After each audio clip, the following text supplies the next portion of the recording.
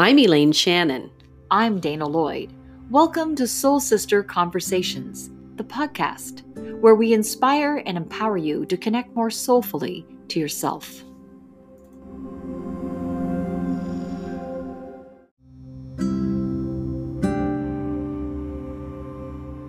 In this episode of Soul Sister Conversations, we speak with Tiffany Agnew, who shares how the loss of her son Braedon inspired her to create a foundation in his name to help his light shine on. She shares how the loss of her son impacted her life, prompting her to live bravely. Well, good morning, Elaine. Good morning, Dana. And I'm really excited about our Summer Soul series is amazing. Off the charts. It is. It's going so well. And I love when we have someone who is local, but really has a global message. Yes. And somebody who we're going to want to watch. Yes, absolutely. Well, let's introduce her. We have today Tiffany Agnew. She is the founder of the Braedon Foundation and Tiffany Agnew Inspires. She is a speaker, board president, writer, mentor, and motivator. And in the face of adversity, Tiffany turned to helping and empowering others as a way to cope with the loss of her teenage son, Braedon, in 2018. She created the Braedon Foundation in his memory and is committed to honoring Braedon with her life. To her, that means not taking for granted what was taken from Braedon, time and life. She is dedicated to reaching her highest potential and helping others radically change their beliefs so they too can become the best version of themselves, so they can step into their bravery, which I've watched Tiffany do, and own her power no matter what they are facing. Welcome, Tiffany. Welcome. To Soul Sister Conversations. We The so podcast. appreciate the podcast. What else is there, as my son says? What else? I know. Is there, the right podcast? now there isn't anything else. Podcasting is awesome. Yeah. And well, thank you for being our guest today and being brave to share your story and to be so open so that other people can learn from your story. And I'm sure you'll be very inspiring. So where does your story begin? My story begins really like a few years back. I was not working and I was wanting like a little bit more. Like I had wanted to I wanted a different life for a really long time. I kind of felt, sort of trapped going from like job to job that I didn't like. Not feeling fulfilled, yeah. And I had been studying personal development for so long, like over a decade. But I had been like acquiring knowledge. Right. When they say knowledge is power, but really it's only power when you do something with it. You got to get out of that loop at some point. Yeah, so it's only power when you start applying it to your life and when you take the action. So like I started just taking small actions back then. I remember one of the ones that I did was like I joined a volunteer group, and volunteering had been something that I'd wanted to do for years, but I was that person that I could only go show up and volunteer if I had a friend to come with me and accompany me. Right. So it gets more difficult as we get older to find someone that can make the exact same commitment as you. On the exact same day and time. Yes. It's eventually we have to walk a path by ourselves. Exactly. Right? So that was like one of the first things I did. I was like, I'm just going to go. So I found this like volunteer group online and that was really out of my comfort zone for me to even just show up. I met the president of the club for coffee. And that was really, I think about it now, it sounds so silly, but that was really outside of my comfort zone. So that was one of the first things I did that kind of like pushed me into like my own personal development journey, like really starting to apply all those things in my life. All the knowledge you had acquired. Yeah, that I had been learning about, right? So it started off with that, and I just find like once you do one thing, it then pushes you to do the next thing, right? So then I took a course for women in business. And I was doing like a handmade business back then. Oh, really? And what were you doing? I did all the stuff. Like I put quotes on everything. I put quotes on mugs, on socks, I think on I shirts. remember that. Yeah. So, and like for a while, like I thought that was like, oh, I'm so passionate about this. Like I want to eventually open a store and sell my stuff and maybe sell other people's stuff. And I thought that I would get into like, redoing furniture, because I always love to do that as well. Like repurposing Yeah, stuff? repurposing furniture, like taking old pieces and painting them. Like I see furniture and I'm just like, oh, I want to paint that. Oh, I want to paint that. So that's actually what I was doing when I took the business course. But then that business course sort of just like opened me up to like the entrepreneurial world community in St. John, which is a great it is community. a great community, right? So I feel like that just everything I did just kept giving me a little bit of confidence. Yes. And I had always wanted to do public speaking, do writing. Since I knew motivational speaking was a thing, like I wanted to do it. But in my mind, it was just like not possible. Right, you saw the gap is so far from where you were. It was just not And what possible. was driving you to do that? What did you think you would motivate people on? Or I just was always like the, cheerleader of our group. Like, you know what I mean? If someone was going through something, I was always there to encourage them. And then once I got started on this journey, like I thought like, oh, I could encourage people because like I'm making these changes and starting to just do these little things that I had always wanted to do. Like, I started going to all the different events that are for entrepreneurs. And again, like I was getting comfortable. I just show up at them and like with yourself, with just myself, just you. Right? So, and again, how brave. Like, those are things that I really wouldn't have done in the past. So that kind of like, then I started a Facebook group where I just was like tippy-toeing. Like I wasn't sharing a lot, like just of really out the personal waters, stuff. You know what I mean? It was pretty like surface level. And then as Braedon got sick, I started sharing about his journey. And people were really like interested in following along like our journey. Like when we would go to Halifax, like we would post our updates and, tell everyone that was going on. And then like he was inspiring me while he was going through the journey because like he just maintained like such a positive attitude. And, we get back from a trip from Halifax where like he had to go down there to do like a week long worth of appointments. And go to and from the hospital every day. One of the days that we were there, the hotel that we stayed at had like an electrical surge and like the power went out. So we were on the top floor, which was like the 7th floor, and Braedon was on oxygen. So like when we would get into a hospital, like I would put him into a wheelchair because even with his oxygen support, like walking around would be really tiring. That would be very difficult. Like his numbers would really plummet. So the elevators were out and we had to go to the hospital. So we had to go down 7 floors. So just, at least it was Tiffany. Down. Oh. At least it was down, like taking little breaks, like going a couple steps, letting him sit. And then that put us into the basement. So then up a floor. So that happened, like, he had like 1 million blood tests and appointments. And like he had turned 18 in January. So they were very open with telling him everything. So telling him like statistics and really scary things, like things that any adult would be very, very scared of. And when we got home from that trip, he was telling my my husband who didn't come with us, he was working, that our trip was awesome because his parent, like my husband's parents, came and stayed in Halifax a couple of days. They took us out to dinner. He was like telling, we had these awesome potatoes at the Gahan house and we had a game night, and like he just had such an appreciation and a positive outlook on everything. Like that's the things that he was thinking about, like not how our hotel, not the medical stuff, randomly got a surge. Like we also had to like, because he would have the portable tanks, but then like for like overnight and stuff, he actually had like a portable machine. Well, the surge broke the machine, the alarm, and it set off the alarm because there's an alarm inside the machine that will ring in case it stops working, so that we know in case he's sleeping or something like that.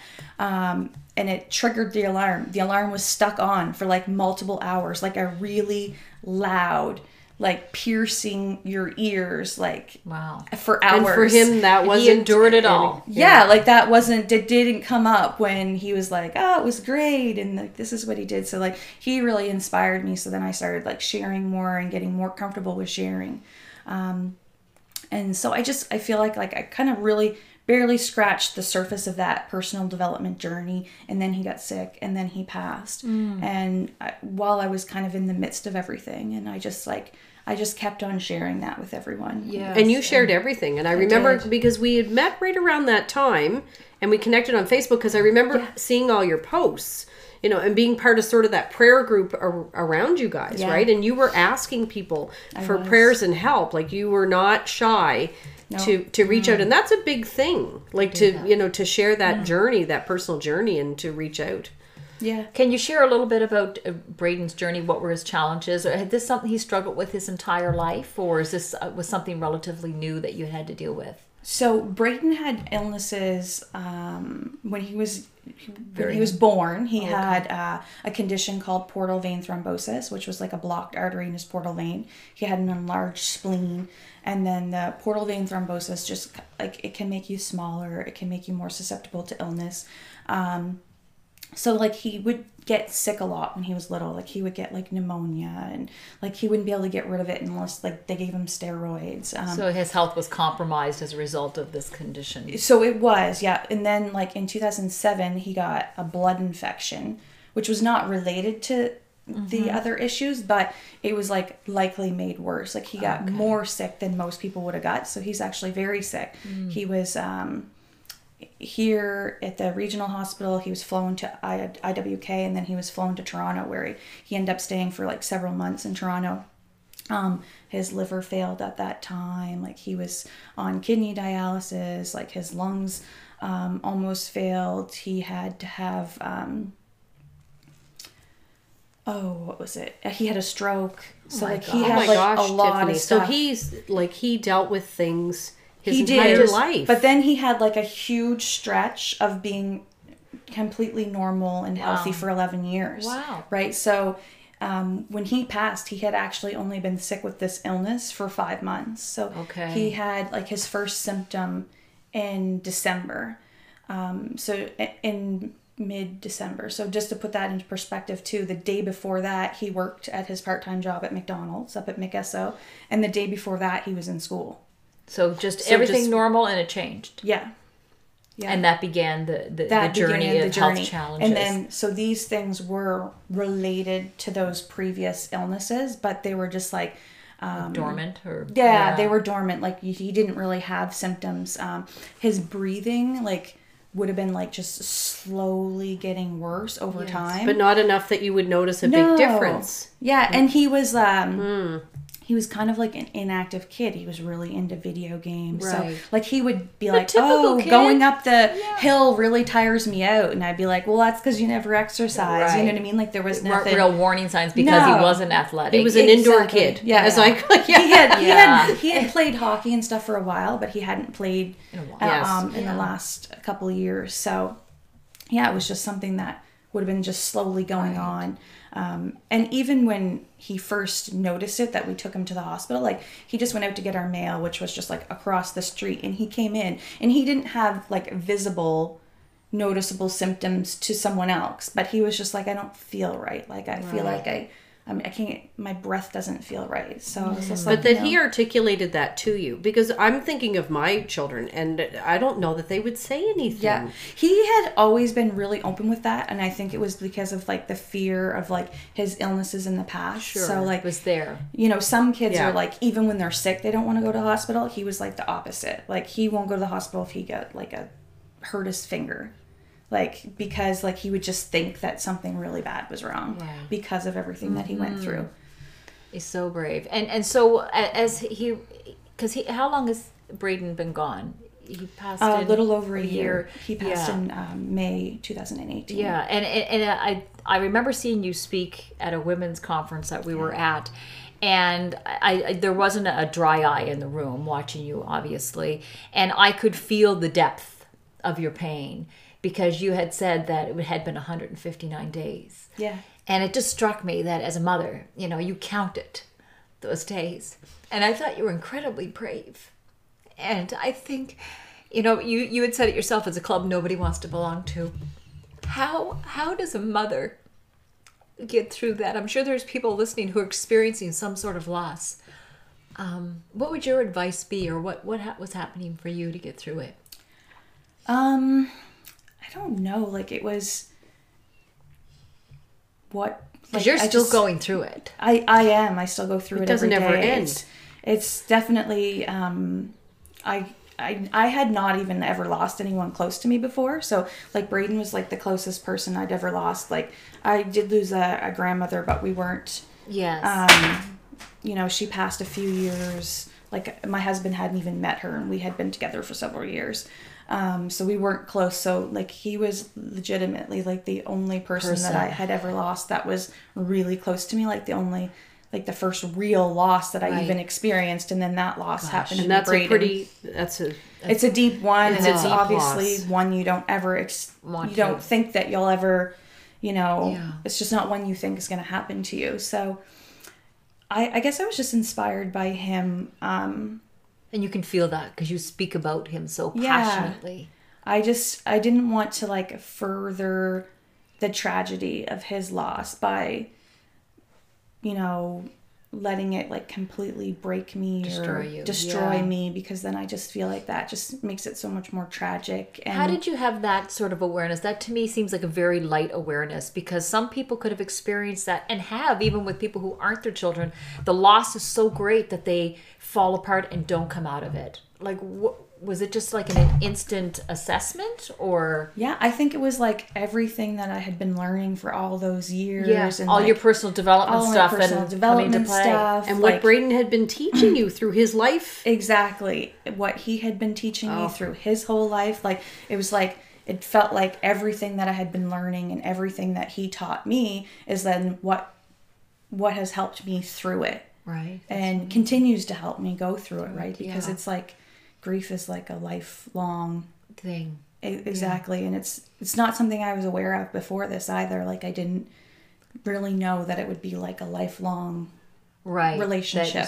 Right. That's an interesting way to put it, a relationship. It is, yeah. And you're managing the grief relationship. Yeah. Yeah. And you know, it changes, and some days you have, you know, your relationship's really bad, and some days you can see the bright side and you can see the light, and wow, Tiffany, that is, I'm just like, that's sinking in. That is, I mean, I've lost my grandparents. I mean, those are the closest people, and they live with me, and I feel like that. Yeah. Right? Because there's days when I don't think about them. Mm-hmm. And then, like today, we were talking about blueberry pie. Mm-hmm. So Nanny has been on my mind since. Her in the kitchen with the blueberry pie. Yeah. And it's interesting, the relationship. So when you say even the relationship with grief, do you feel like you still have a relationship with Braedon? I know they're not here in the physical, because I know I've had this with my own mother. So I would say the relationship sounds crazy, but almost even greater connection in death than in life. Have you had that experience with Braedon? I do feel like that, because, like, you know, I continue to share him with the world, and I share him through the Braedon Foundation, and so I do feel like, and that was one of the things that motivated me to start the Braedon Foundation, was because, like, that's like one of the hardest things, I think, is like, you know, when everyone goes back to work and everyone's life like goes... The casseroles stopped arriving. Yeah. And their lives all go back to normal. Yeah, and it's like everyone's like going back to work, and they're calling less, and, you know, sometimes they don't answer my calls. Whereas before, if I called someone, like, they would answer or call me back and like within 5 seconds and be like, oh my gosh, like, what do you need? What can I do? Is something wrong? Is everything okay? Like, you know, people start to adjust, and that to me was really hard. Where you had the support, and then it feels like it's gone away. Yeah, not that, like, you know, if I called someone and said I needed support, they would be there, but it just feels like their lives are going back to normal. You know what I mean? There's such a contrast. And your life will never be the same. You're stuck, and you're like, your life, like it's never going to be the same, and you know what I mean? What do you do now? And but you turned it into something beautiful. Yeah, you talked about the Braedon Foundation, so tell us about that. And because that, when I heard you last October, you were that was the first big fundraiser. So he passed it. Was it May? Yeah. So that must have been very quickly. You got something together to do something about his life, about your grief, and channel that into something beautiful. Yeah, it was like, you know, I just felt like I still needed a way to like be his mom. And for me, like, the foundation was like a way to still to still be his mom, to still I do feel things that, for him. right? Because you want to be Connect that relationship. that connection. You wake up and like, even though they're gone, like you still want to be their mom. You still want to like love them and care for them and even share them with the world. So the foundation was a way for me to do that. So I actually started working on the foundation the very next month. Really? After he passed. You had that idea that you wanted to... Yeah, I had wanted to start a foundation like before when he was sick, because he spent so much time in the hospital. And like even after he got out of the hospital, when he was 7, like he had a huge journey of recovering. Like when we went home, he went home with like a tube feeding machine that he had to be hooked up to at home. He had nerve damage in his foot, so he had to do physiotherapy and wear a brace, and he still had to have like a nurse that came to our house because he had like bed sores like on his back and his because bottom. of the length of time he was in the hospital. Yeah. So we were really, and he got a wish himself from the Children's Wish Foundation. He got that in 2008, and then we finally went on it in 2010. And I always thought like, like someday I want to give back and I want to like help people. But it quickly became like, someday I'll do that. Someday. Right? The infamous someday. And as soon as this happened, you knew instantly what you would do. And even prior to him passing, just him being sick again, it was already on my mind even before he passed. I was just like, we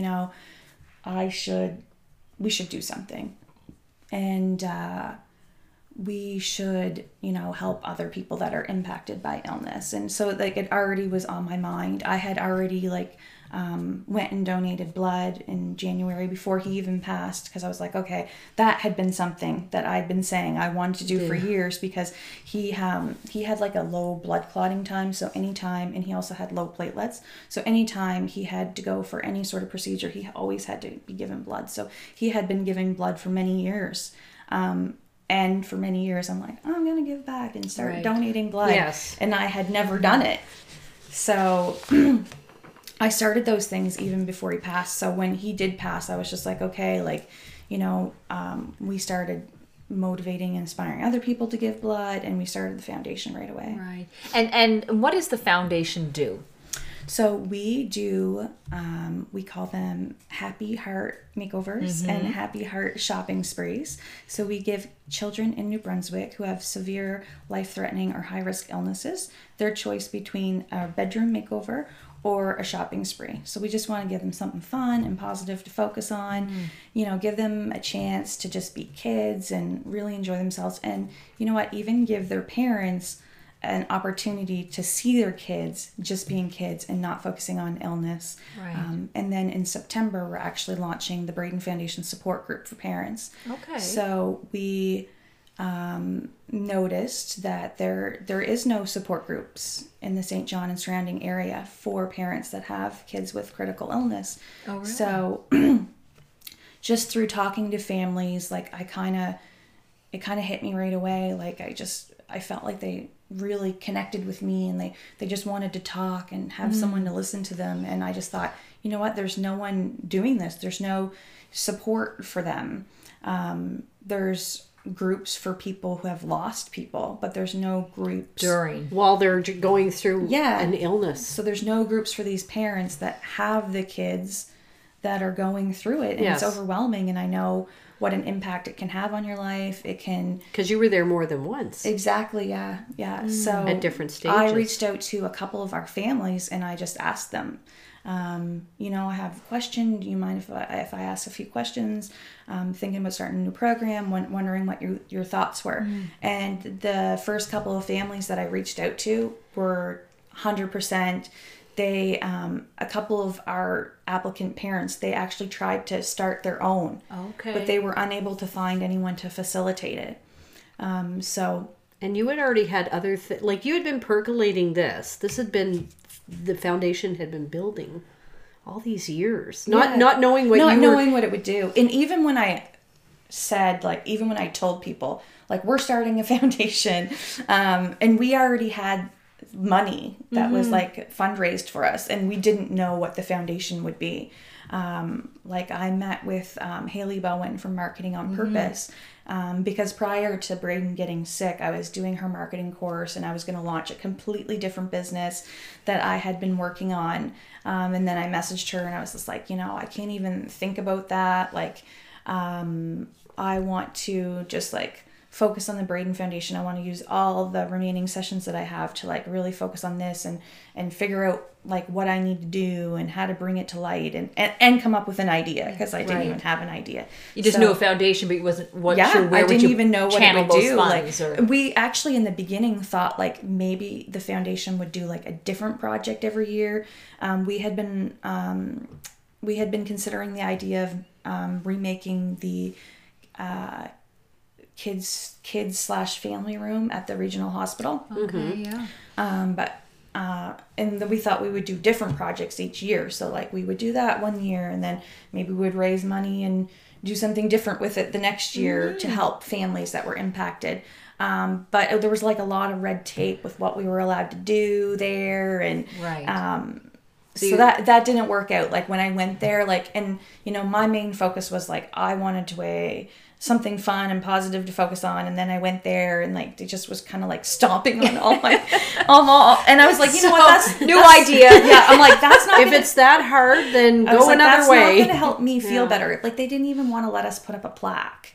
So they moved away from plaques. We wanted to put a plaque in the room with Braedon's name on it, obviously. Right, obviously. And like, for me, like, I don't know, maybe that's terrible, but that was a real deal breaker when they said I wasn't allowed to put in a plaque. They said they do small plaques, but they put them not in the rooms. They put them down on like the main level. And like, I get it. That's their policy. Yes. But it's just, for me, it was just like, it's not feeling right that's not, you know what I mean? You had to follow what was going exactly what was like going to feel right for me. So, I had met with Haley and we were trying to like brainstorm ideas and, we thought maybe we would help with medical expenses, or maybe we'd plan, to help with like people who are traveling, like their travel expenses. And like nothing really like felt right.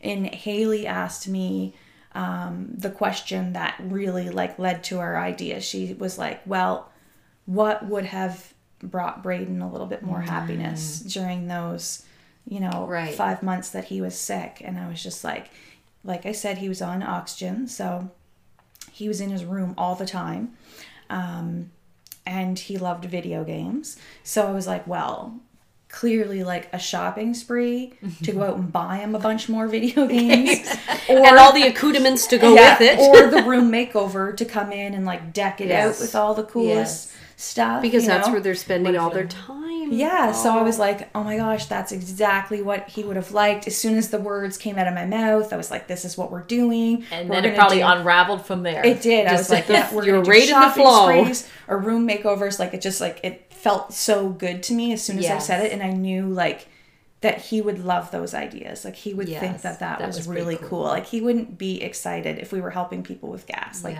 I know it's I know it's a good thing, but it's good, but he wouldn't be excited about that. But he'd be really excited about the room makeovers and the shopping sprees. Like those are because your environment changes everything. Like it really the place that you're sitting in, it does. Yeah. I know you told a story on Facebook about how Braedon contributed to his own foundation. Can you tell that story? Because I thought it was such a cool moment. I thought it was amazing. So it's so rare because Braedon was a teenager, typical. Like I said, he liked expensive things. He liked to spend money. So his first paycheck at McDonald's, and I don't even know how he missed it, it came as in a check. So I don't know if he just didn't know it was a check, and maybe he just he thought that it was a pay stub, that the money would be in his bank account. It was so unlike him. So I found a check for like over $300. But it had been like over a year old. But after Braedon had passed, you found it in his room. I found it in his room when I was cleaning his room. An uncashed check. An uncashed check, which I was just like so shocked. I'm like, this is crazy. I can't believe Braedon ever missed a paycheck. So I had contacted McDonald's because I thought that they would have to issue a new check, because I kind of was under the impression if it was a year old, that it would be outdated. Yeah, that banks wouldn't cash it. So I had contacted McDonald's, the one that he worked at, and they were like, oh, we'll get someone to, you know, phone you back. And I thought, oh, okay, this is probably going to take like a while. Yeah.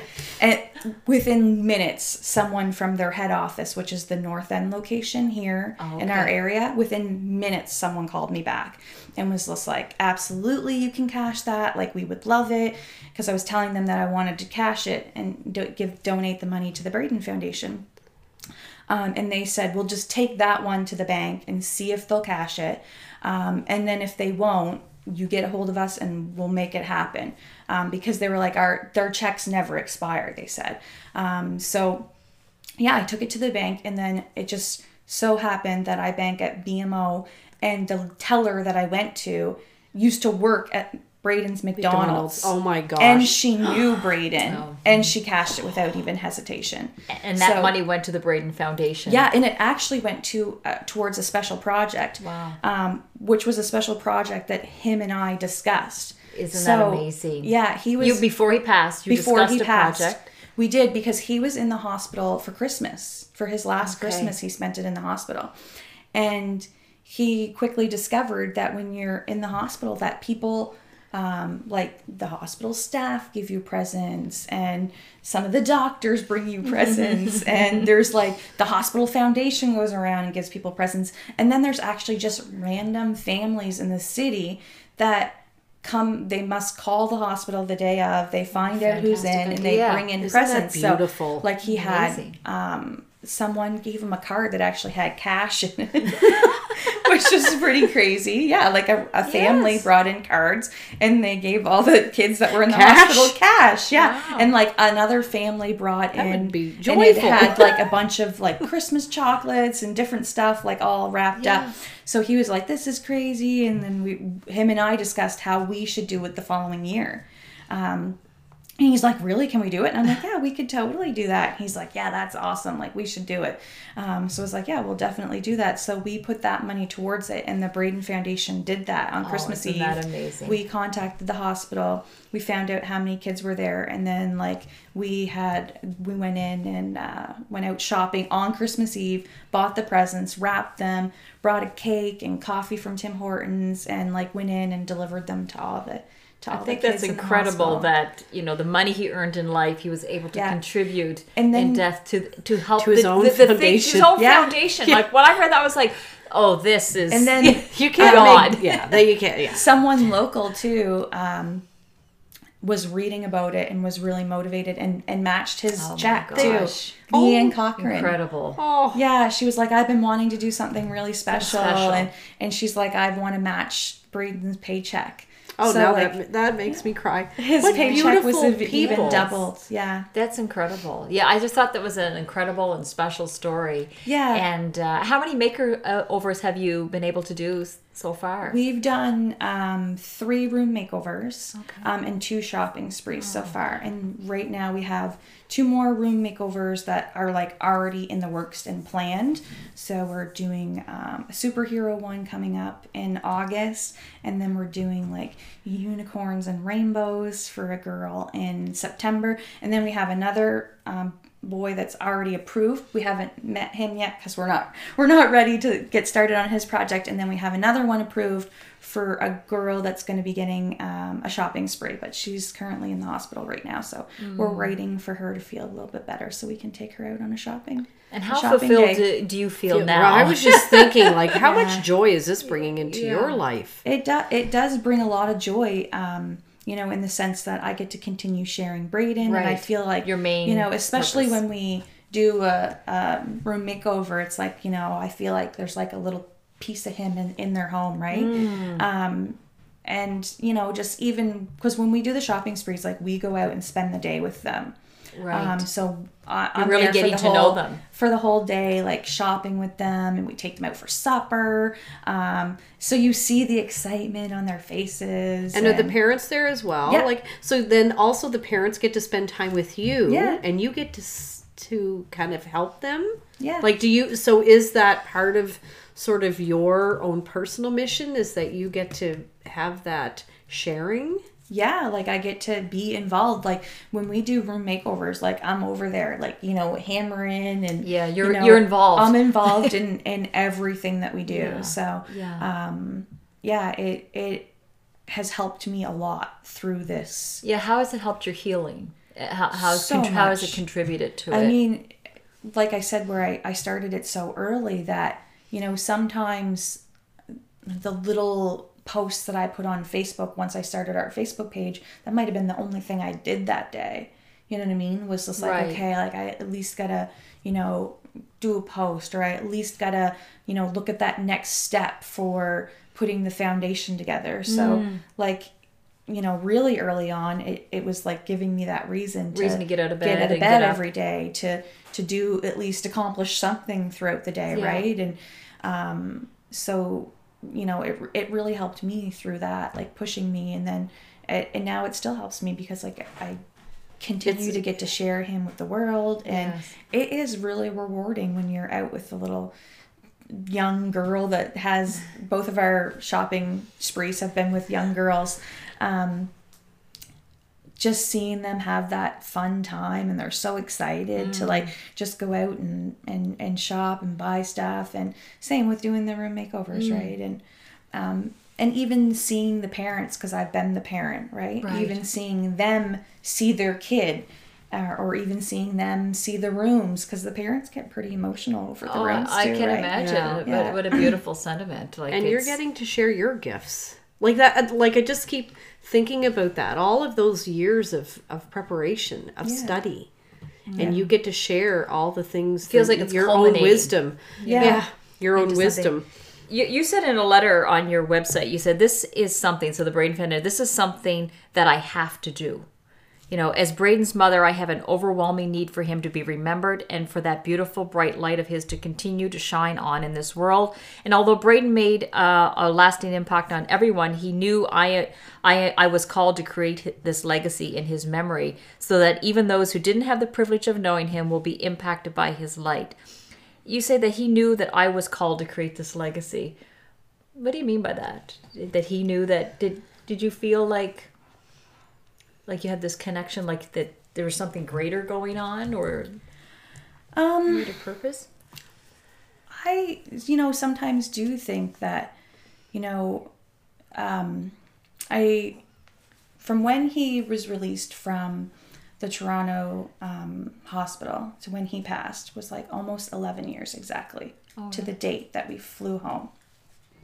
And when I was writing my speech for his funeral, which I called the celebration of life, and a speech and not a eulogy, but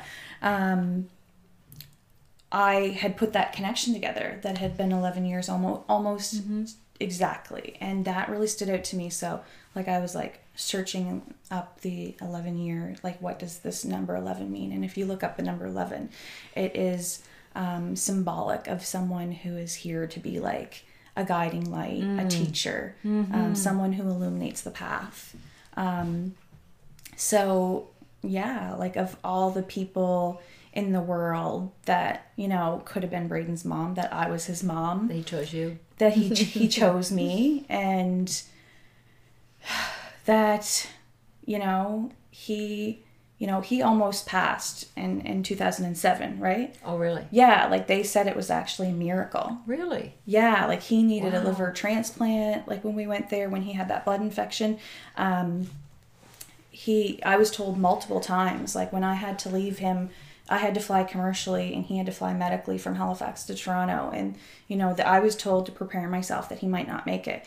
And that is actually why I wasn't even allowed to fly with them, because like the New Brunswick medical plane is really small, and like even like an extra person slows it down. It's really small and so creepy. They had to get there so that they wanted to, because when we flew from St. John to Halifax, like I had actually flown with them. So like, the transplant surgeon, who obviously is a man of science, said that it was miraculous because like he was put on the transplant list the first day that we got there, and then by the next early like 6 a.m. the next morning, they had taken him off. He hadn't even been on the transplant list for like not even 24 hours. They said that he was too sick to have the transplant, so that if he went for that transplant that he wouldn't make it. And then he just got better. He never got the transplant. He didn't get the transplant.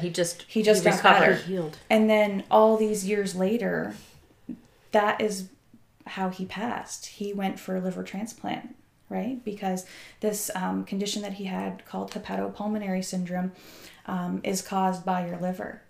So just like all these like weird things, you know? Yeah. Like, you know, they told me back then if he goes for the surgery, he's not going to make it. And then all these years later, he went from that surgery. And he didn't make it.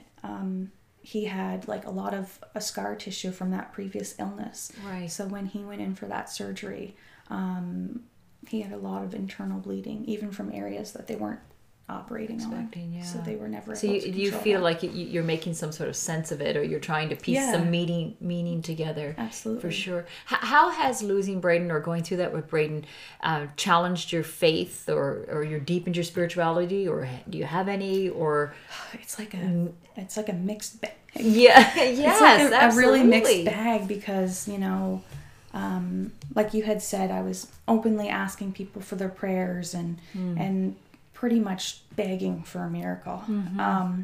And we didn't get one. But we got one before, right? And the same thing was happening. So it's like, and I feel like things wouldn't have turned out this way if I would have lost him before. Like, I wasn't this person. Right. So if I would have lost him 11 years ago, I think that my life would have unfolded in a really bad way. Yeah, isn't that interesting? Yeah. Because it almost feels like your purposes are connected. Yeah. Like, and I can feel that sense that you want to share his light with the world. Yeah. That I don't even, this is what's coming to me. It feels like his purpose was to bring you to yours. Like, it just feels like this, he was like your little connected warrior. It feels connected with it. I can see you going inward and figuring out the number 11, and that he is a little warrior of light. That he just like felt like when I read that, I was just like, oh my gosh. It all makes sense. Yeah. It's not what you wanted. It's not the outcome you wanted, but it makes sense. Because he has pushed you to do so many things, including 100 brave things, which you have taken on. Yeah. Which I've been watching you do these brave things. So I think I saw you rappelling down the side of the Hilton in St. John. Definitely the craziest one that I've done. Yeah, so I was looking at her going, she is brave. I would have knees knocking together as I crawled over the edge. There was a lot of swear words. I'm not going to lie. Okay. There was a lot of F-bombs when I was up at the top of that. Not that anybody would hear it. They just thought you were like crew up there. And they were laughing. I'm sure you weren't the only one dropping F-bombs. There were some F-bombs, and so you're on the roof, and then to go over the edge, you actually have to step up a little bit more onto the edge of the edge of the edge? To the edge of the edge. So it's like a little thing like this, right? So it's How like did you do that? How did you do it? So like once I got up there, I was just like, I was dropping the F-bombs like a trucker, and I'm not normally a big swearer. But it probably felt good. And I'm really, really terrified of heights. I've always been terrified of heights. Like when I was a kid, like even walking, you know, when you go from Market Square to Brunswick Square and you have to walk the skywalk, the pedway, like the pedway, like I'd be holding the railing, and like my hand would be shaking, and I would like try to step lightly, like as a child going across that, because it would scare me so much. So why are you taking on all these challenges now?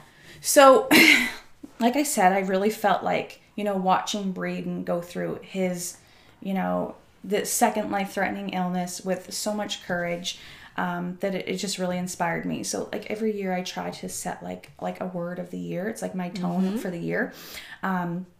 So last year I set it as courage, because Braedon had just found out about his sickness, and, you know, I wanted to be really courageous for him and help him get through that. And then this year, like, I wanted to, you know, really focus my year on being more like Braedon. So there's like, I'm a lot more aware of, like, you know, our mortality, right?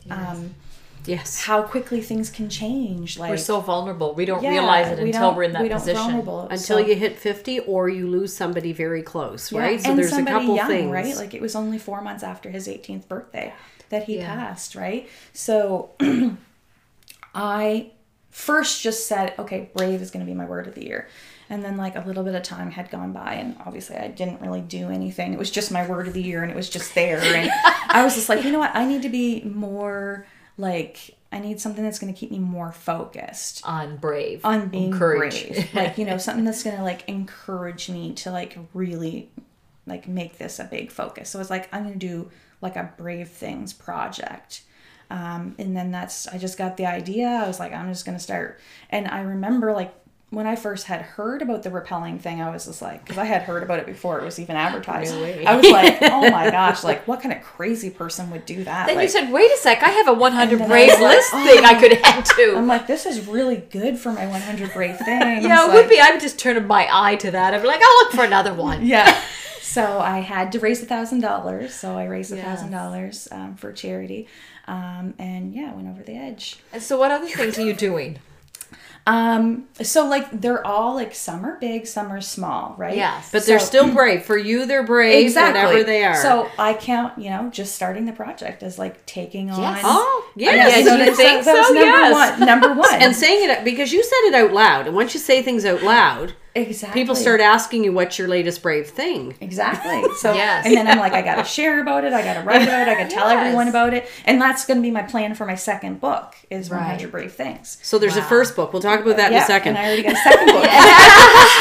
Yeah. So they're all varying. So I applied to be a TEDx speaker. Yes. I didn't get picked, but you know. But bravo. But you're trying Exactly. that. And that takes even- a lot of courage. Like, I think for you, to your point, you said even earlier, you said when you sat down and had coffee with someone, was out of your comfort zone, you said that might be silly. It's not, because we've all been there. Yeah. And there's someone listening who might think that's exactly to call somebody up and go for coffee. So I think you're inspiring people Yeah. in small and big ways. Yeah, and for like applying to be a TEDx speaker, like, you know, there was sharing the experience with people too. Like I shared each, like, oh, I got the call. Oh, I got the Yes. interview. Like, you know what I Yes. mean? And then when you share that, you have and to then I share all the rest of it. So that then comes it's like, with okay, it. well, I got to tell everyone now that I didn't get Did it, it, right? So getting comfortable with that. And that is something before, like, it's a very low risk that I would have even have applied. But if I did ever muster up the courage, I wouldn't tell anyone unless I knew like a for sure. 100,000% for sure Right. that I was going to be in it, because I would never want anyone to know that like I applied for it. So you're and I being didn't more get vulnerable it. than you've ever been. Yeah, absolutely. So, and I'm completely okay with it. I'm like, you know what? Like, I'll apply again next year, and the year after, and the year after, until they put me on their stage. Do you have any other big brave things that will scare us by you telling us? Well, we are. I am doing the Fun Day footpath this summer. Oh, that's a long hike. Yeah. How many Challenging hike. days? It's 4 to 5, depending on how Whoa. much you hike, how much you hike each Yes. day, and how fast your group is. Yeah. So there's a few people that are going to do that with me, and I actually, one of the girls that's going to do it with us, Maria Chicarton. Yes. That's how I met her. So her and I hadn't Hit even 30. Yeah. her and I hadn't even known each other, and I put a post out on Facebook, and I was like, "Hey, I'm gonna do this hike. Like, who wants to do it with me?" And she was one of the people that commented, and then her and I met. We went for a walk together, and I ended up speaking at her event, and now she's. And what was her recent event? Because I met her at Hit 30, so she works out at the gym. Yeah, so she does the it's at Buttercup Barn. Yes. So she does the fitness days. Oh, So okay, yes. yeah, it's like a wellness retreat.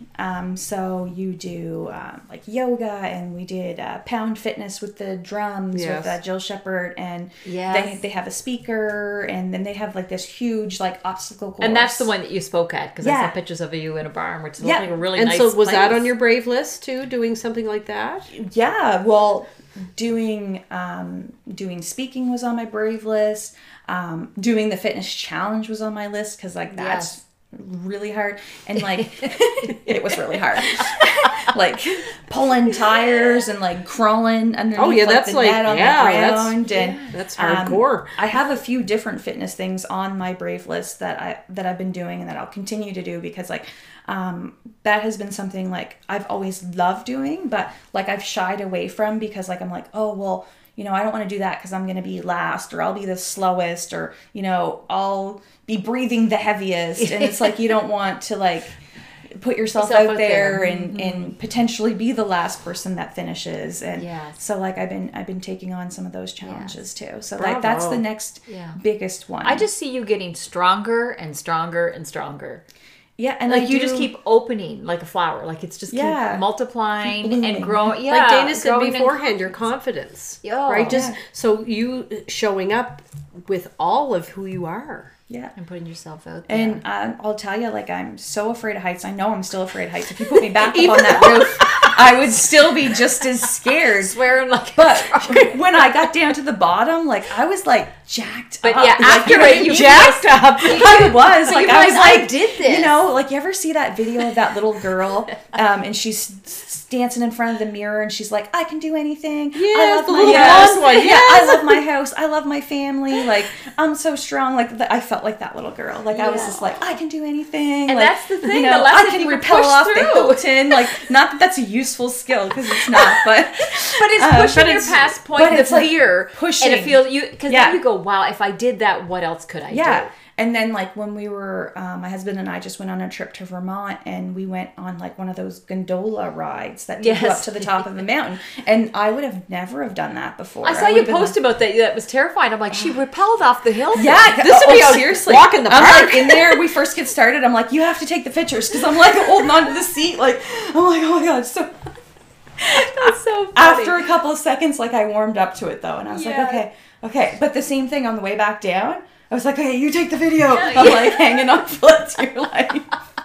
You're being brave. You're being Braedon. Yeah. So it's like I wouldn't have done that. I don't think if we had I had started this, I would have been like, oh my gosh, that's crazy. I would never do that. Yeah. But it's been amazing. Like, it's, as I always say, follow the breadcrumbs. You've been just like one little breadcrumb at a time.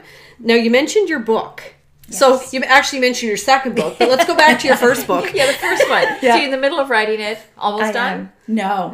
It's a process, isn't it? It is a process. Yeah. It is a process. And it's like a real emotional roller coaster too, because I'm writing about Braedon and like the lessons that he taught me in life. I just heard recently, you'll appreciate this as a writer, as that me search is research. So I think when you write books, it's really searching for you. It's very cathartic and healing, right?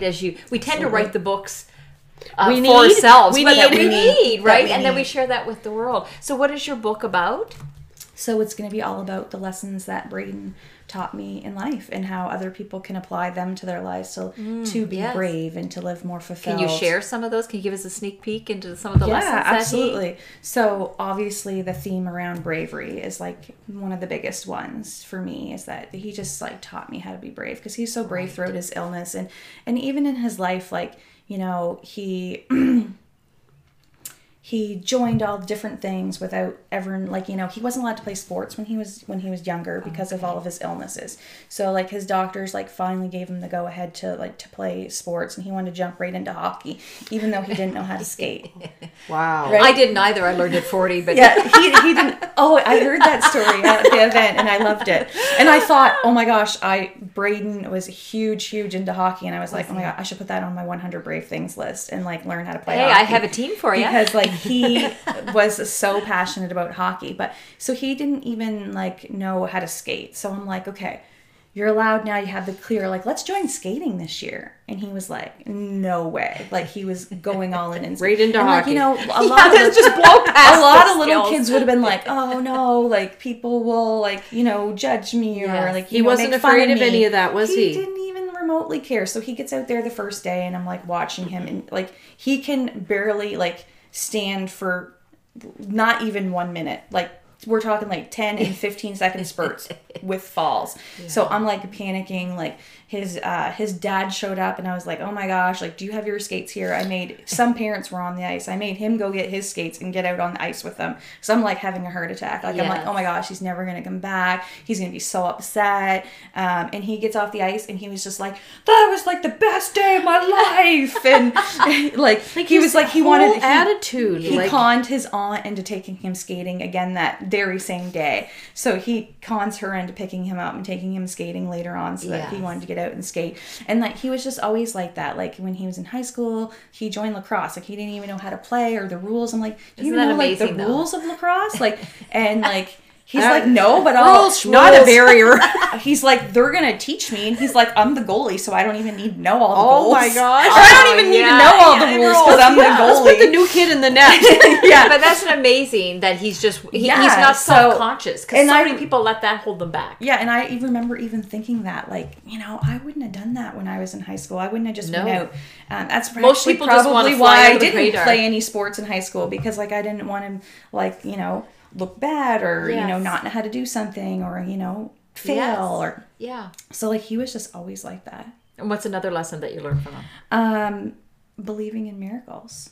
Because, through that whole challenge that he went through when he was 7, when the doctor said it was miraculous. So it's like I lived through that, and I saw him go from, too sick to be allowed on the transplant to being, like, in a coma, and, like, he had probably, like, 11, 12 IVs, like, going into different parts of his body, like into his arms, into his feet, into his groin area, like coming out of his neck. He had, like, multiple IV pulls. He did dialysis. He had a stroke. And, so did he himself believe in miracles? Was he, even though he was positive, did he himself think this is going to be okay? Did he ever say that? Is that where you believe in miracles, or is it just... Well, I mean, for me, I feel like I witnessed a miracle, right? Like, he went through all of that, and then, like, he survived. And, like, even a man of science, transplant surgeon said, like,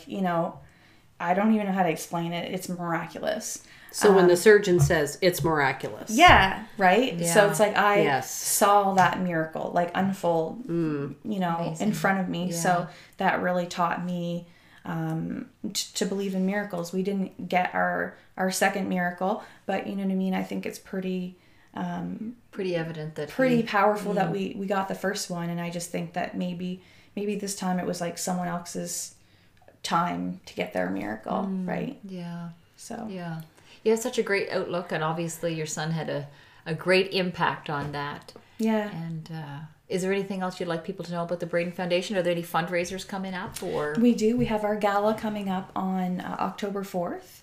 And it's actually going to be prom gala this year. Oh, really? So you get to dress up like prom and go? It's not mandatory, but... It's not mandatory, but the guests? They can. I know our whole board, we're dressing up like it's prom, so our idea is that it's prom for Braedon, because he passed before he got to have graduation or go to prom. Yes. So we're having prom this year for Braedon. That is beautiful. Yeah, on October 4th. So that's our biggest fundraiser of the year. In 2020, we're actually going to add a second one because we want to continue to grow and expand and help even more people. And if people want to donate, can they go to your website? What is the foundation's website? Is it thebraedonfoundation.com. So we're not set up for online donations yet, but they can reach out, they can email, they can send an e-transfer or donation by check, and we will have that set up soon. Yeah. And you do have a board, so you have... We do have a board, yeah. We have 12 people on our board of directors, and we had that set up in September. So we had our very first board meeting in September, and we did our very first room makeover in September. Wow. So...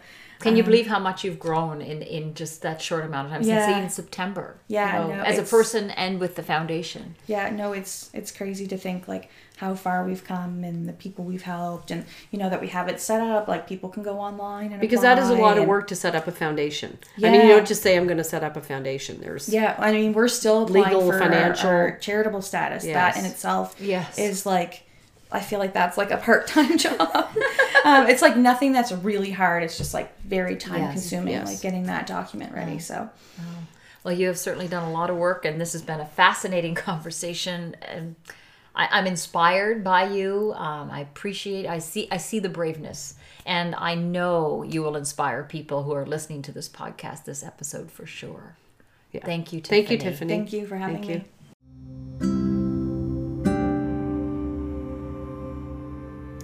I'm Dana Lloyd. And I'm Elaine Shannon. You've been listening to Soul Sister Conversations, the podcast. You can connect with Dana at danalloydleadership.com, and you can connect with Elaine at elaineshannon.com. Please subscribe, rate, and review this podcast. And join us for more Soul Sister Conversations. Thanks for listening.